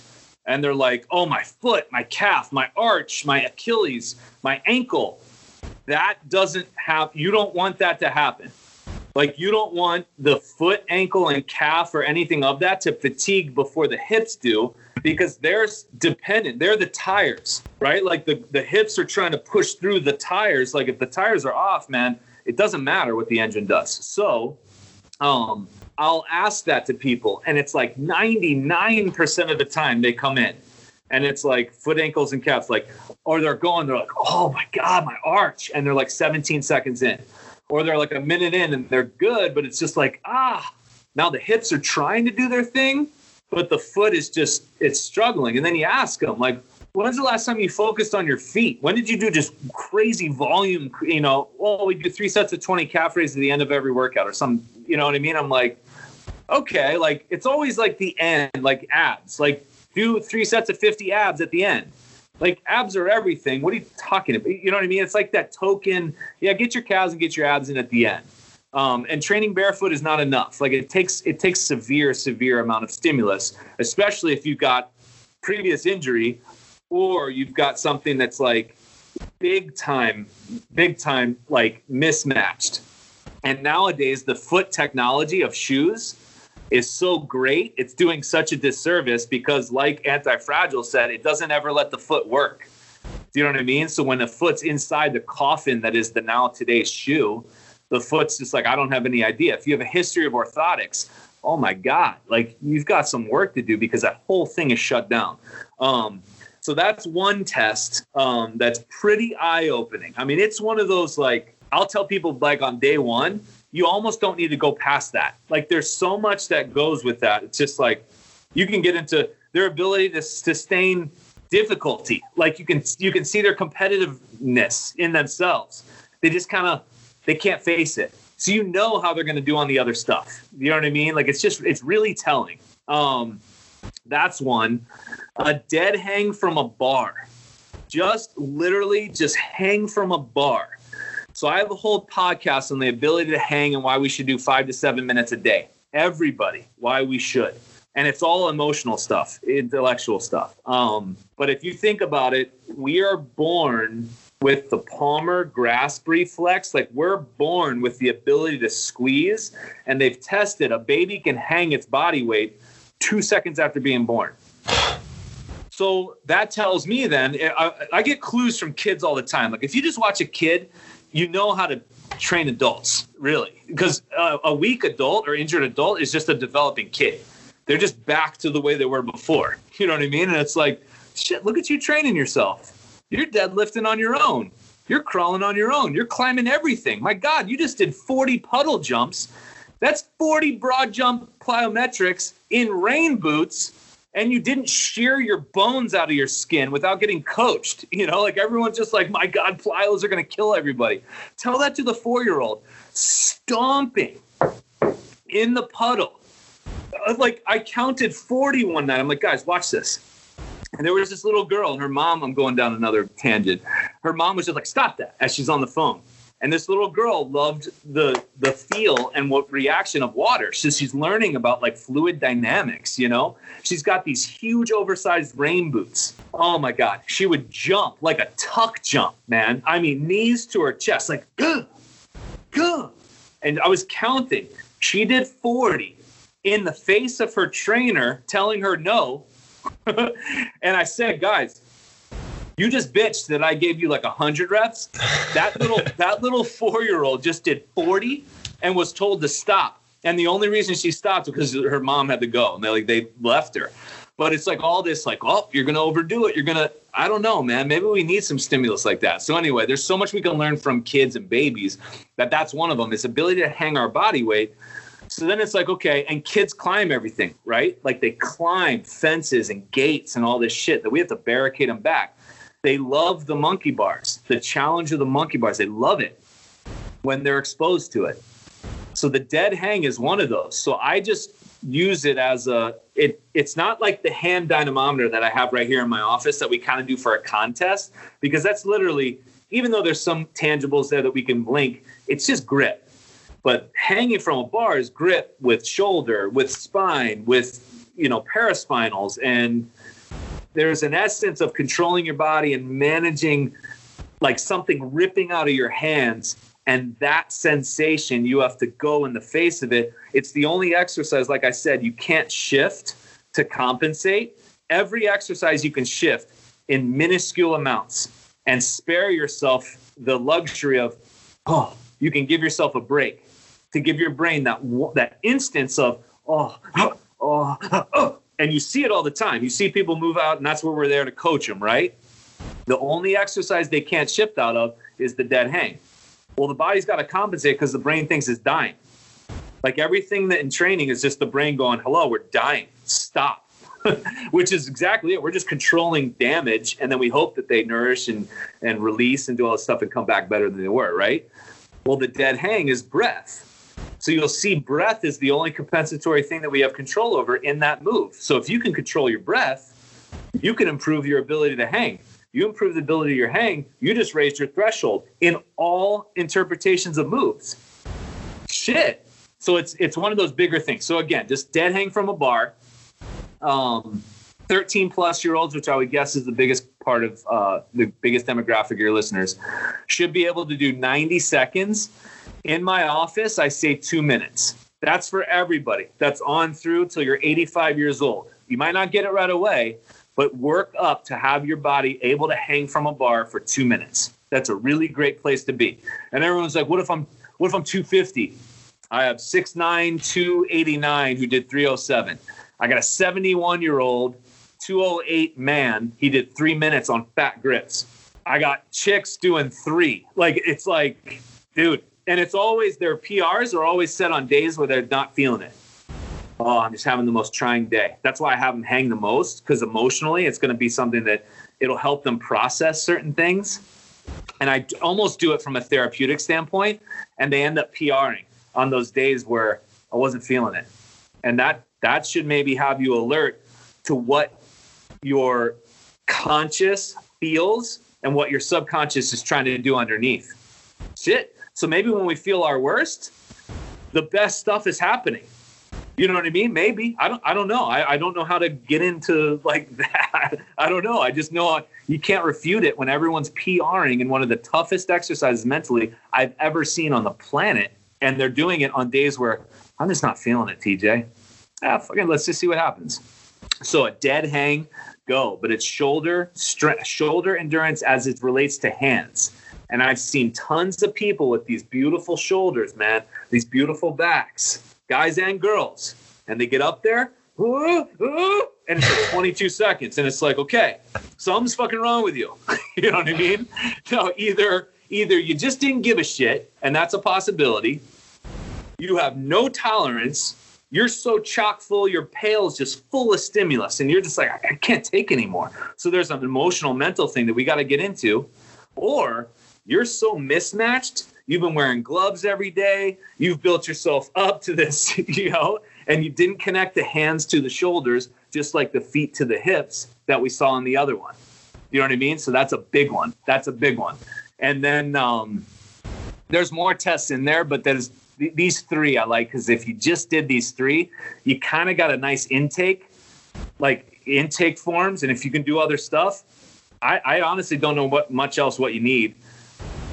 Assuming it's not like a specific injury and you were going to get maybe some other things body-wide, but really it doesn't matter. Whatever the state of being of the person is, they're going to heal regardless of what their injury is, whatever, right? Like their training's training no matter who we are in it. It's still training. Which is just movement to create a stimulus greater than that of life. Like, that's all. Cross crawl Supermans. So laying on your stomach, okay? Laying on your stomach, forehead on the ground, arms up overhead. And if you can picture this, what you're going to do is with the locked out arms, locked out legs. Locked out means locked elbows, locked knees. You're going to raise a straight right arm and straight left leg together. So it's the diagonal together, and set it down. Then you're going to raise the straight left arm and straight right leg together. Set it down. And you're going to alternate. Boom, boom, boom, boom. Cross, crawl, cross, crawl. And you're just going to fire that diagonal. Now, here's where we're getting into some fucked up stuff. And this has gotten so much worse in 20 years. I mean, like, what am I looking at? Like, I almost don't believe some people are human. Not that they're superhuman, like they're subhuman. Like something is breeding something, and it's not human. Like, what is going on? The cross crawl pattern is one of those patterns that we learned as babies when we crawled, because it was going to feed to us walking. When the right arm goes forward, left leg goes forward. We know that. When you're running, when you're cutting, when you're throwing, my left leg is pulling into the ground as my right arm is accelerating forward. Like, we need these opposites and this cross crawl pull, okay? What you'll find is, one, either they can't do it. They start like discombobulated, like it gets erroneous, like it's just like all over the place. It's not controlled. Okay, so they can't complete the move. Two, we call them misfires. So you're going to go for time. What I love is trying to get a minimum of 250 right, left, 1, 1, 2, 2, 3, 3 in 5 minutes. That's a good thing to be. I just kind of like threw you in the fire. Okay, so 250 minimum in 5 minutes is a really great place to be, from what I've noticed. With no misfires. Now, a misfire is this. As they're going, they're cruising, and then all of a sudden, right fires, left fires, right fires, and they don't know it. And they're like, whoa. And then you see them feel it. They pictured it. Brain gets it, carries it out, go. And then they'll go again. Well, here's what will happen. Those misfires are like, and you've been on a field. You've done this. When you've gone to reach out for somebody, or you've gone to reach out for a ball, to go hit a ball, and you were just off. But you were like, how did I do that? How did I miss that ball or that thing? And you can't believe it just got by you. Because you've dialed in so many times that you were like, oh my God, home run. Oh my God, I'm going to lay this person out. Oh my God, I got their shirt tail. No doubt. I'm tipping the football for sure. And you miss it. And you're like, wait, what? It like baffles you, right? Those are those moments where those misfires show up. It's not always you're just walking and you fall down. It's just like a blip. And you weren't as efficient. You didn't close. And that's like fractions of distance, fractions of time off, which over the course of a game is everything. Or over the course, when we're talking about high level athletics, especially, even if you're talking about catching yourself falling on stairs, your heel was a centimeter off from catching the step or not, and you just stumbled and blew your hip, and now you went to the hospital, have pneumonia, and you die of COVID. But like, that's the thing where it's like cross crawl, okay, it's greater than, it's a patterning thing. So it's a cross crawl pattern. That's one. And that's the basis for almost every sporting action we have, is the ability to do cross crawl. You'll notice now more than most, I don't know if you noticed, but most athletes today, again, born after 2000, real bad today, don't know how to walk. They don't know just how to just glide. Like it's this awkward, and it's not even like a cool limp, you know, like people will limp stylishly. Like some of the dudes I trained in the NFL, like they got this like carry to them, and it's like, all right, there's at least rhythm there. It's just this like an android that's never walked before. And the case in point, have you seen Zion Williamson walk? Yeah, I went through the whole rabbit hole there. Oh, so again, and then I don't know, like I just watched him and I'm like, oh my God. And you watch like LeBron walk, and again, it's not like, oh, they could be better. It's just an observation. That's all. And you just watch some people walk. Zion especially. Now, the kid's already had a 19-year-old knee surgery. He's one of the greatest basketball players possibly that anybody's ever seen, but he's a product of the American system. He's been overworked. He's been overdone. His parents admitted like to the AAU disaster, and his body kept up for as long as he could, and it broke down, and he needed to have a surgery at 19. That's not good. That's not good at all. If he doesn't seriously change everything from the ground up and rewire everything that's been built upon this poor foundation from when he was 0 to 13 years old, which is supposed to be a bunch of random play, free play outside, no competitive, no organized sport. Like that wasn't the case. So he has to undo all that. Now, those trainers that he has working with him, they're going to try, and they analyze his gait, right, and his walk. They're trying to like teach him how to walk. Here's where I think it's not going to work. And I'm not a pessimist. Here's the problem with pro sports. For a case like that, for the amount of work that he's going to need to do, and it's not because he doesn't work hard. Like, I don't know him personally, but I think he'd probably be one of the hardest workers you've got. Like, just me observing him and how he handles himself. He would need to bring himself out of basketball for like 3 years. Like 1 to 3 years, depending. But like, let's just make it 2. Just say 2. No basketball for 2 years. And you're going to relearn how to move. You're going to nourish yourself. You're going to reconnect. You're going to emotionally clear out. You're going to work on your sleep. You're going to know tech. You're going to everything. 2 years out, because basketball is the top of the pyramid. Everything we're working on is the bottom, but the bottom's all jacked up. That's why you got injured in the first place, right? So to build that out and allow his basketball top is so huge, we have to get out of that for a while, teach the body how to be a human being first, and then reinstitute it in when it's an athlete human being to be able to handle the specifics of what basketball is. Nobody in their right mind is going to allow Zion Williamson to not play basketball for 2 years. You know, he's a product. He's making money for somebody. You know what I mean? So there's that business thing, right? And I get it. But that's what you see now more often are these phenomenal players born phenomenal. And they're a product of the American system that they survived it, not that they like grew because of the way it's set up. You know, they didn't blossom because of how amazing we are. They just survived it because of how amazing they are. You know, that's exactly what I wrote down. Was talking about like the survive, like they're succeeding because or despite of these things. Yeah, you know, like they are. Like you said, they were born. Zion Williams was born that. I mean, he worked hard, obviously, but he was born like to have that talent. And he did, like you mentioned, he survived through the system that he was put through. It was not that the system made him. No. And we want to pat ourselves on the back and be like, we're amazing. I'm like, we should be more amazing with what we have access to and the money we have and all these freedoms we have. We should roll the Olympics. We should roll everything. We can't handle a virus. Well, my God. Well, this is where, like, athletically, this is what I've been talking to a lot of people about. Is I think this quarantine and like this virus athletically could be one of the best things that happen to a lot of our athletes, because for the first time in their life, they are forced to play and move their bodies. Like the first time in a lot of, like, I talk a lot of times about, I've had a kid that has come in and been able to squat 500 pounds on a squat bar, and I've told him to do a cartwheel and he had no idea what it was. Like, he didn't even know what it was. Right. Somersaults are gone. Cartwheels. I've noticed a lot of the coaches that I follow that are promoting free play in those first, like 10, 11, 12 years, kids are riding bikes for the first time. They've never ridden bikes. And one of the coaches was like, the kids were riding around the neighborhood, and they were announcing how many laps they did. And it was like a full out sprint. And the kid's like 29. And he said he was 29 laps in. He said he drove it out. It was 7 miles. He's like, my son and his friends had no idea. They just rode 7 miles incessantly chasing each other. It was this like brutal battle. 7 miles on bikes, and they weren't even done.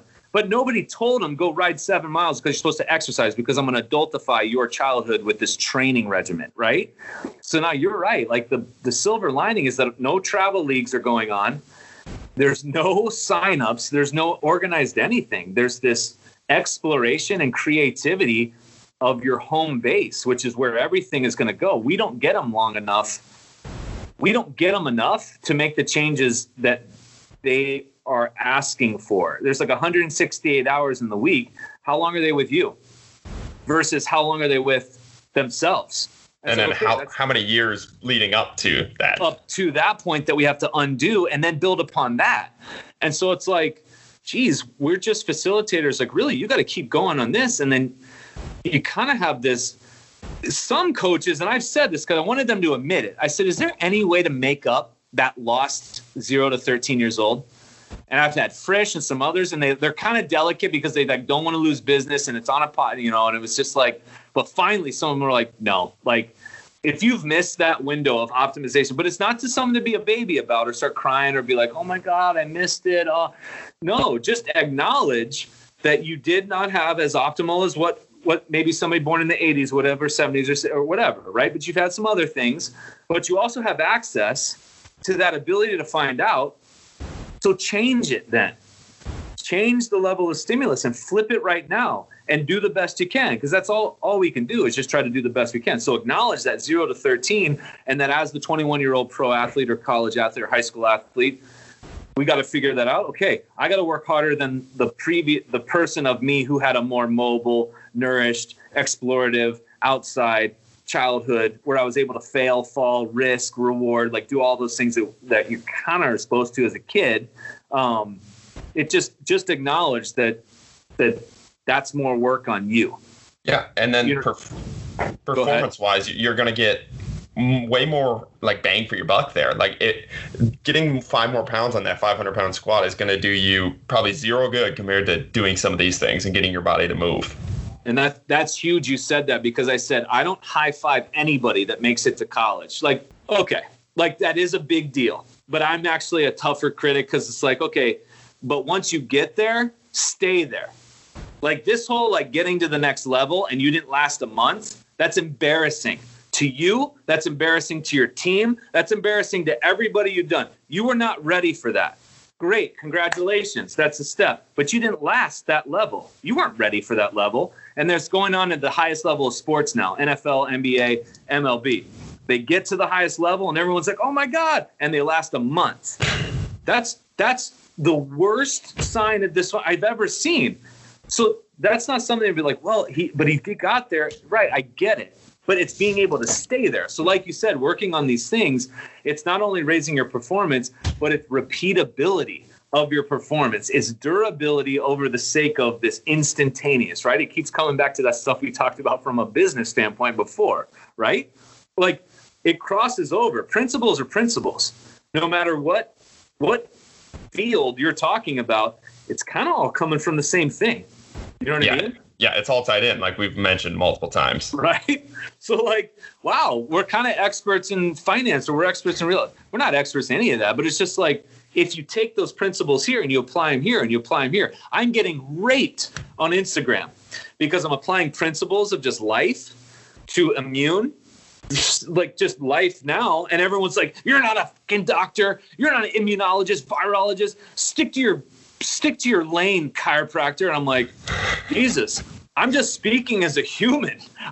I'm not saying take 10 milligrams of this thing that can kill you, because no, I'm not trained in that way. But when it's talking about putting yourself in the best position to adapt, I think I've done pretty well. That this is just something we have to adapt to, this event or this whatever. Same thing, but they want to itemize it, right? Well, no. This is something different. Just like, no, it's not a training thing. It's a flexibility thing. Or it's not, I don't need to get stronger. I need to get faster. Oh, because those are devoid, you know what I mean? No, I need to work on my speed, not strength, speed. Okay. All right. And then nourishment is all outside that, and sleep is something. Yeah, he'll work on his sleep. I'm trying to get him. He needs his speed. Okay. Yeah. And then it comes on our job, and I think it ties back in is we gotta make them believe somehow, right, like on our shoulders, like we gotta make them believe that sleep that's gonna tie into everything that they want. Right. So now, before we end this thing, I feel like we dominated this podcast, not gonna lie. But we're just scratching the surface, man. let's transition into the rapid fire round. So these are just some of my all-time favorite questions that I love asking successful people and kind of geek out about.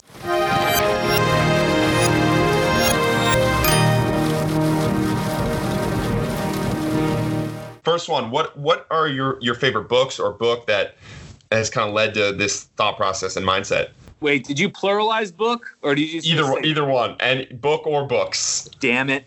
All right, I gotta go with the holy grail of books in my. I'm gonna stick with one because if I go, it's The Alchemist. The Alchemist by Paulo Coelho. I've read it a number of times, and I don't read books full. I don't open and then go. That's just not me, right? I have a log jam of books, and I'll start into one, and then I get in and I'll be experimenting, doing stuff, and I'll start into another one, and I'll half start 80 books, right? But I've read this one a number of times through, and it's different every time through. And it's just one of those things of it'll be different in my interpretation now. It's just I've gifted it so many times. It's just the universe. Everything you've ever wanted is there. It's just you making things going and getting it. You know what I mean? And just it's everyone has their piece of the puzzle, and everyone's a learning situation. And it puts the whole power back into you. I mean, it's back into that. You are a player in this whole thing. And that's why I try to get people to understand as soon as they walk in the door. That's why I'm not selling anything. I'm selling you back to you. And so many people will get upset because I'm so strong. I'm like the biggest defender of this life inside of you. And when people want to cheapen it or mute it, I get personally pissed. And I almost take it personally, literally, you're talking about a family member. Wait, you're talking about this life inside of me? Yeah. The ability to adapt and heal, your self-healing organism. It's the most quantum thing ever that we all know in the universe. Yeah. That's what I'm defending, with fist and teeth and everything else. So The Alchemist, Paulo Coelho. So this is exactly why I love this rapid fire round, because that has been the number one by far for the same exact reason requested book or suggested book. Yeah. Nice. So next question. Who is a guest you think we should have on this podcast? This is kind of how you got on the podcast, but how we've kind of grown and went into these rabbit holes. So Jeremy Frisch from Chief Performance. Have you heard of him? Yeah, he's been recommended before as well. Okay, Jeremy, absolutely. He is fantastic. And I'll tell you, not only just from a youth development sports train, but he's a dad. He was an athlete, he played sports, and he is a coach. So he's coached sports, the skills of sports. He is a father, and he's played sports, and he's also a trainer. So, I mean, he's the four-headed monster, man. His perspective is awesome. I think he covers all demographics to whoever's tuning in. Boom. So we have to get him on. Jeremy's awesome. And then Joel Smith from Just Fly Sports, of course. Joel is awesome. Joel Smith from Just Fly Sports podcast. He's come down to Encinitas to stay with me. We recorded podcasts with Jeremy Frisch in my office, and then we just hiked, swam in the ocean, had just these. Again, he's another rabbit hole guy, and he's very intelligent, very cerebral. So his podcast alone, he's interviewed a lot of experts. So he's taken these nuggets. He's got a lot of knowledge. So he'd be a good resource, a good one to tap into. Yeah. Next question. What's kind of next for you? Maybe it's a year goal. What's that next big step that you are really looking forward to? So that's where it started. It was the book. Like I released a book on youth sports injuries in 2018. And it was like the principles inside that book are the principles I'm doing now. So it never stops. But it's like, where do you go? Like I had all these things on the wall and it was like, you know, Good Morning America, the Today Show, like all this stuff. And it's like, okay, I got some things like Fox and Friends. Like twice I was on Fox and Friends for it. I was on MLB Now, Hot Stove, like some national programs. Like that's pretty awesome. But after every single time I was on those, it was just like, well, now what? Like it's just another program. Do you know what I mean? And then it was like, no, do a TED Talk and get on Rogan. But it's like, okay, those would be amazing. No doubt. I'm not bashing TED Talks or Rogan at all, but it's never enough. What those mean is that other people are getting the message. That's the part. Like not that you're getting exposure so you sell more books, but that people are going to listen to this and some light bulb of some kind is going to go off in their head. What my goal is now, because I got everybody coming at me, monetize. TJ, you have so much information. You need to monetize it. Like it just, I realize my food costs money as well.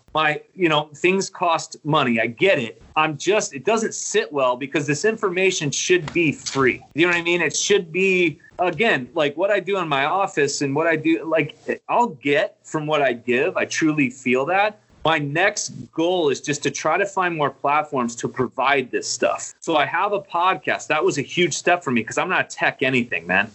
But like just for me to do it, wow. Okay. Now put out more videos. Like build up my YouTube video channel where it's how-to video of every move I've ever done or that I ever think is valuable. Just have this freaking library of all these moves so that broken into lower, upper, feet, hands, spine, however, and then somebody can go and they can make their own plan. How? Just pick 4 lowers, 1 spine, 1 upper. How much should I do? Enough to change you. How much is that? I have no idea. Like, what are my reps? Your intention. Like, honestly, just go figure it out. And then you've got this just like algorithm where you can go in and it's just a free for all. Now that's scary to some people, but then if they have the freedom where they're almost like an artist, like Dr. Kelly Brogan of Own Yourself, it's a fantastic book. She said, she's a holistic psychiatrist. She said, the healer inside of us is the artist. It's the creative nature that everybody has, even the most logical 2 + 2 is 4, that person. Because everybody has a creative nature, whether it's designing programs, whether it's raking leaves into a design and getting it, there's all this creative expression that we have of going about our day to day, some more than others. It's the artist that's going to heal you because the artist sees no boundary. The artist just, it doesn't get confined by who's going to tell you have high blood pressure. You are going to do this. You're this person. You're this label. You're slow. You're not D3 material. You know what I mean? So whatever it is, there's no boundaries in the artist. And the artist can't be stopped, man. And so it's like, shit, wow, that's actually pretty awesome where it's that allowing the creative nature of the most uncreative people or uncreative, not creative people that there are, but to tap into that, like, you got this. You have this on your own. So I think that's the biggest thing is trying to find more of those avenues to get my information out so that the people are empowered and not feeling like they need to be saved by somebody. Not feeling like they're overwhelmed, but very much realizing, wait, I can do this on my own. You're absolutely right. You can. And as soon as you realize that, so many things changed. So I think that's my biggest thing is not, not followers or not, I don't know, that all that stuff kind of comes. Like my office is pretty good. Like I don't need to get busier per se. I love it. I do it for free. If I wasn't doing my office, I'd be a farmer. Like I want to work in the field and get like the earth to produce something that I could consume. Like I think that would just be awesome. Like working outside, working manually. But it's getting content out there. I that's what I'm going to start doing. I started with I did it on my YouTube channel, but they're just ghetto videos. They're real bad. I filmed them in chiropractic school because there was so much downtime. And I I want to do them more and explore more because I've grown. The lunge in 2010 for me is not the lunge in 2020. It's just a different interpretation. You know what I mean? It'll be different next week. Like it's just always evolving, right? Somebody asked me that, TJ, are you still doing that training stuff? Yeah. Still same style, same approach. Yeah. I'm like, that lunge is still a bitch. I haven't quite mastered. And walking is still, yeah, it's pretty freaking unreal, man. Like when you walk, like, oh, like, yeah, do I get bored with it? Sometimes I get, exactly. I'll want to entertain myself with some things. But as far as training goes, no, like no baby was like, yeah, this crawling and walking thing, they just aren't for me. You can do a lot with a little there. That's it. So this kind of piggybacks off of it, of the what's next for you. But when you're done, and you mentioned it a little bit, but what do you kind of want your legacy to be with all of this? I think that's it. It started off like everyone's like, oh, you want to, as the son of Tommy John, to put a stop to Tommy John surgeries. That creating that book, which it's not a manual for athletic parents or sports athlete, preventing sports injuries. It's a life manual. It was so low-hanging fruit because I am Tommy John trying to prevent a surgery. But when I was going on trying to do stuff, it was just this platform I was using because to change youth sports injury epidemics, we have to change culture.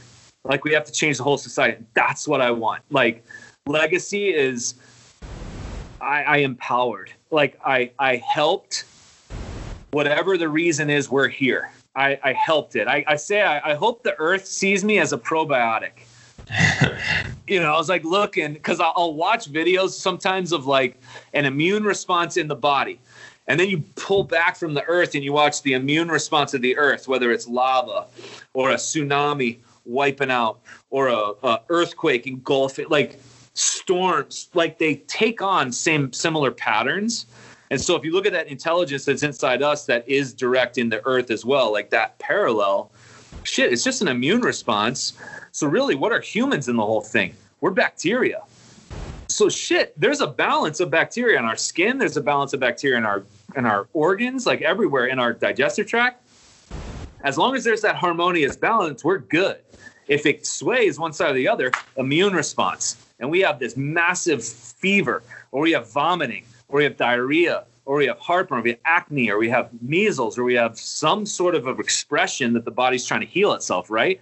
So the earth is trying to do that too. So again, in this whole grand thing, I'm just trying to be a probiotic that is a helper. And like I helped and empowered and made it just a tad better. And honestly, like my brother was such a good person. Like I'm trying to live and like bring what he stood for, because there was a lot of patience and kindness in him that was easy for him to express and not so easy for me back when I was with him. You know what I mean? So I feel like I'm almost closer to being some of those characteristics that I had trouble with that he looked up to me for in me as his big brother. So I feel like that event, like his death, my life has been infinitely better.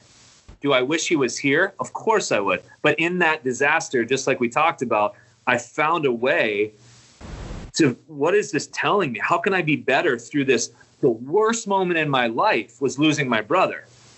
And so like from that, my life has taken so many, it's been the greatest 10 years than the previous. You know what I mean? Like, if we can keep doing that and take those events, obviously we don't want those to happen, but again, it's life. Like life's going to happen. We can't be here forever, but it's about going out at the highest level, right? Yeah. Like I might die tomorrow. I'm totally fine with that. But I went out like as high as I could. Like that's all I'm doing. What I want is 108. I want 108 years. And I want, like, at 100, I'm going to get a jacket, like make a jacket that's the Century Club jacket. Like, what's up? Like, still doing, like. Still hanging from the bar. And, like, taking walks, hanging out, like, doing stuff. I would like to go out at 108. We'll see. That's my vision. But, again, I think that's the legacy is at Dr. Tommy John. Oh, that guy that got you to not need him. Do you know what I mean? Like, oh, the guy that, like, yeah, Jesus. Yeah, the guy that was, like, real open and like, he was just kind of say it. Yeah. Like, you could trust him. Like, yeah. I'm like, Jesus, it changed my life just knowing you. And that I think is I try to get people to tell me this, and this is like where I get almost emotional when I talk about it, because people will tell me, thank you so much for what you do. You changed my life by you, it's all coming back to me. And I'm like, all you, man. Like, I didn't do anything, miss. Oh, you put in the work. You walked up through my door. You reached out. You paid the price of like effort and consistency and grit and persistence. And oh my God, in the face of the majority, because the majority is not doing what I'm doing. They're not saying what we're saying here. You know what I mean? In the face of all that, feeling the way you did the work. Like, I want to throw it back on there, because the more we can acknowledge that, the more that's the infection we want to spread right now. Yeah, that's freaking awesome. The very last question of the podcast, and I think we've hit on it multiple times during this, but you have somebody that is in a dark spot. You have somebody that's in the valley. What is kind of your billboard message to maybe when they come to you when they're in this spot to keep them going? So no matter what they're feeling is an appropriate response. Their billboard message, like what they're feeling, symptoms, feelings are symptoms, or they've got fever, or they've got a swollen this, or they're just whatever's going on, like they're just bottoming out in every way. All that is the conversation your body's trying to have with you. It's a conversation. It's a difficult conversation, but it's one that it's trying to have, and it's perfect. It's so intelligent. Listen to it. Just listen to you. Be still. See what your body is trying to tell you. Be present with it. Try to not be so quick to not feel it, to hide what it's feeling. Feel this whole thing. Share with other people, because you'll find you're not alone. Trust that the body's only job is to adapt and survive. You could try to kill it, and it's going to try to fight against you. Its only job is try to adapt and survive. And then understand one thing, that once you bring in all this, you've sat with it, you've realized, you felt very strongly, you realize it's not random, it's not bad luck, it's not genetics, this is something I'm going through. Once you start making changes, allow time. Because time is the only variable that we wish we could control. And in today's instant gratification society, it's very hard to allow time. Some people are like, hey, I'm not healed and I've been doing this 3 months. Well, this took 30 years to get this way. 3 months to undo 30 years? Come on, man. Let's be real with this. You know what I mean? Don't be so unfair to yourself. And then you start to, patience is one of the toughest things. But you start bringing in all that. You heal you, but only if you feel you. And in a state of imbalance, man, call that disease or call it injury or call it whatever, the body craves simple. Craves it. Savagely consistent with the simple. You heal you only if you feel you. That's it. Boom. Coach, this was awesome. This is probably one of my favorite podcasts of rabbit holes and just passion, and just thank you very much for being on. Of course, dude. And I appreciate what you're doing and your energy and everything else. And I can't wait to see where you go with all this. And again, I don't know who you pulled, but I'm glad it brought us together, because this is you're a good ally in this whole thing. You're a good probiotic in this whole battle that we've got, this whole life scheme. So appreciate it, man. Thank you. Thank you guys for listening. Keep chopping wood.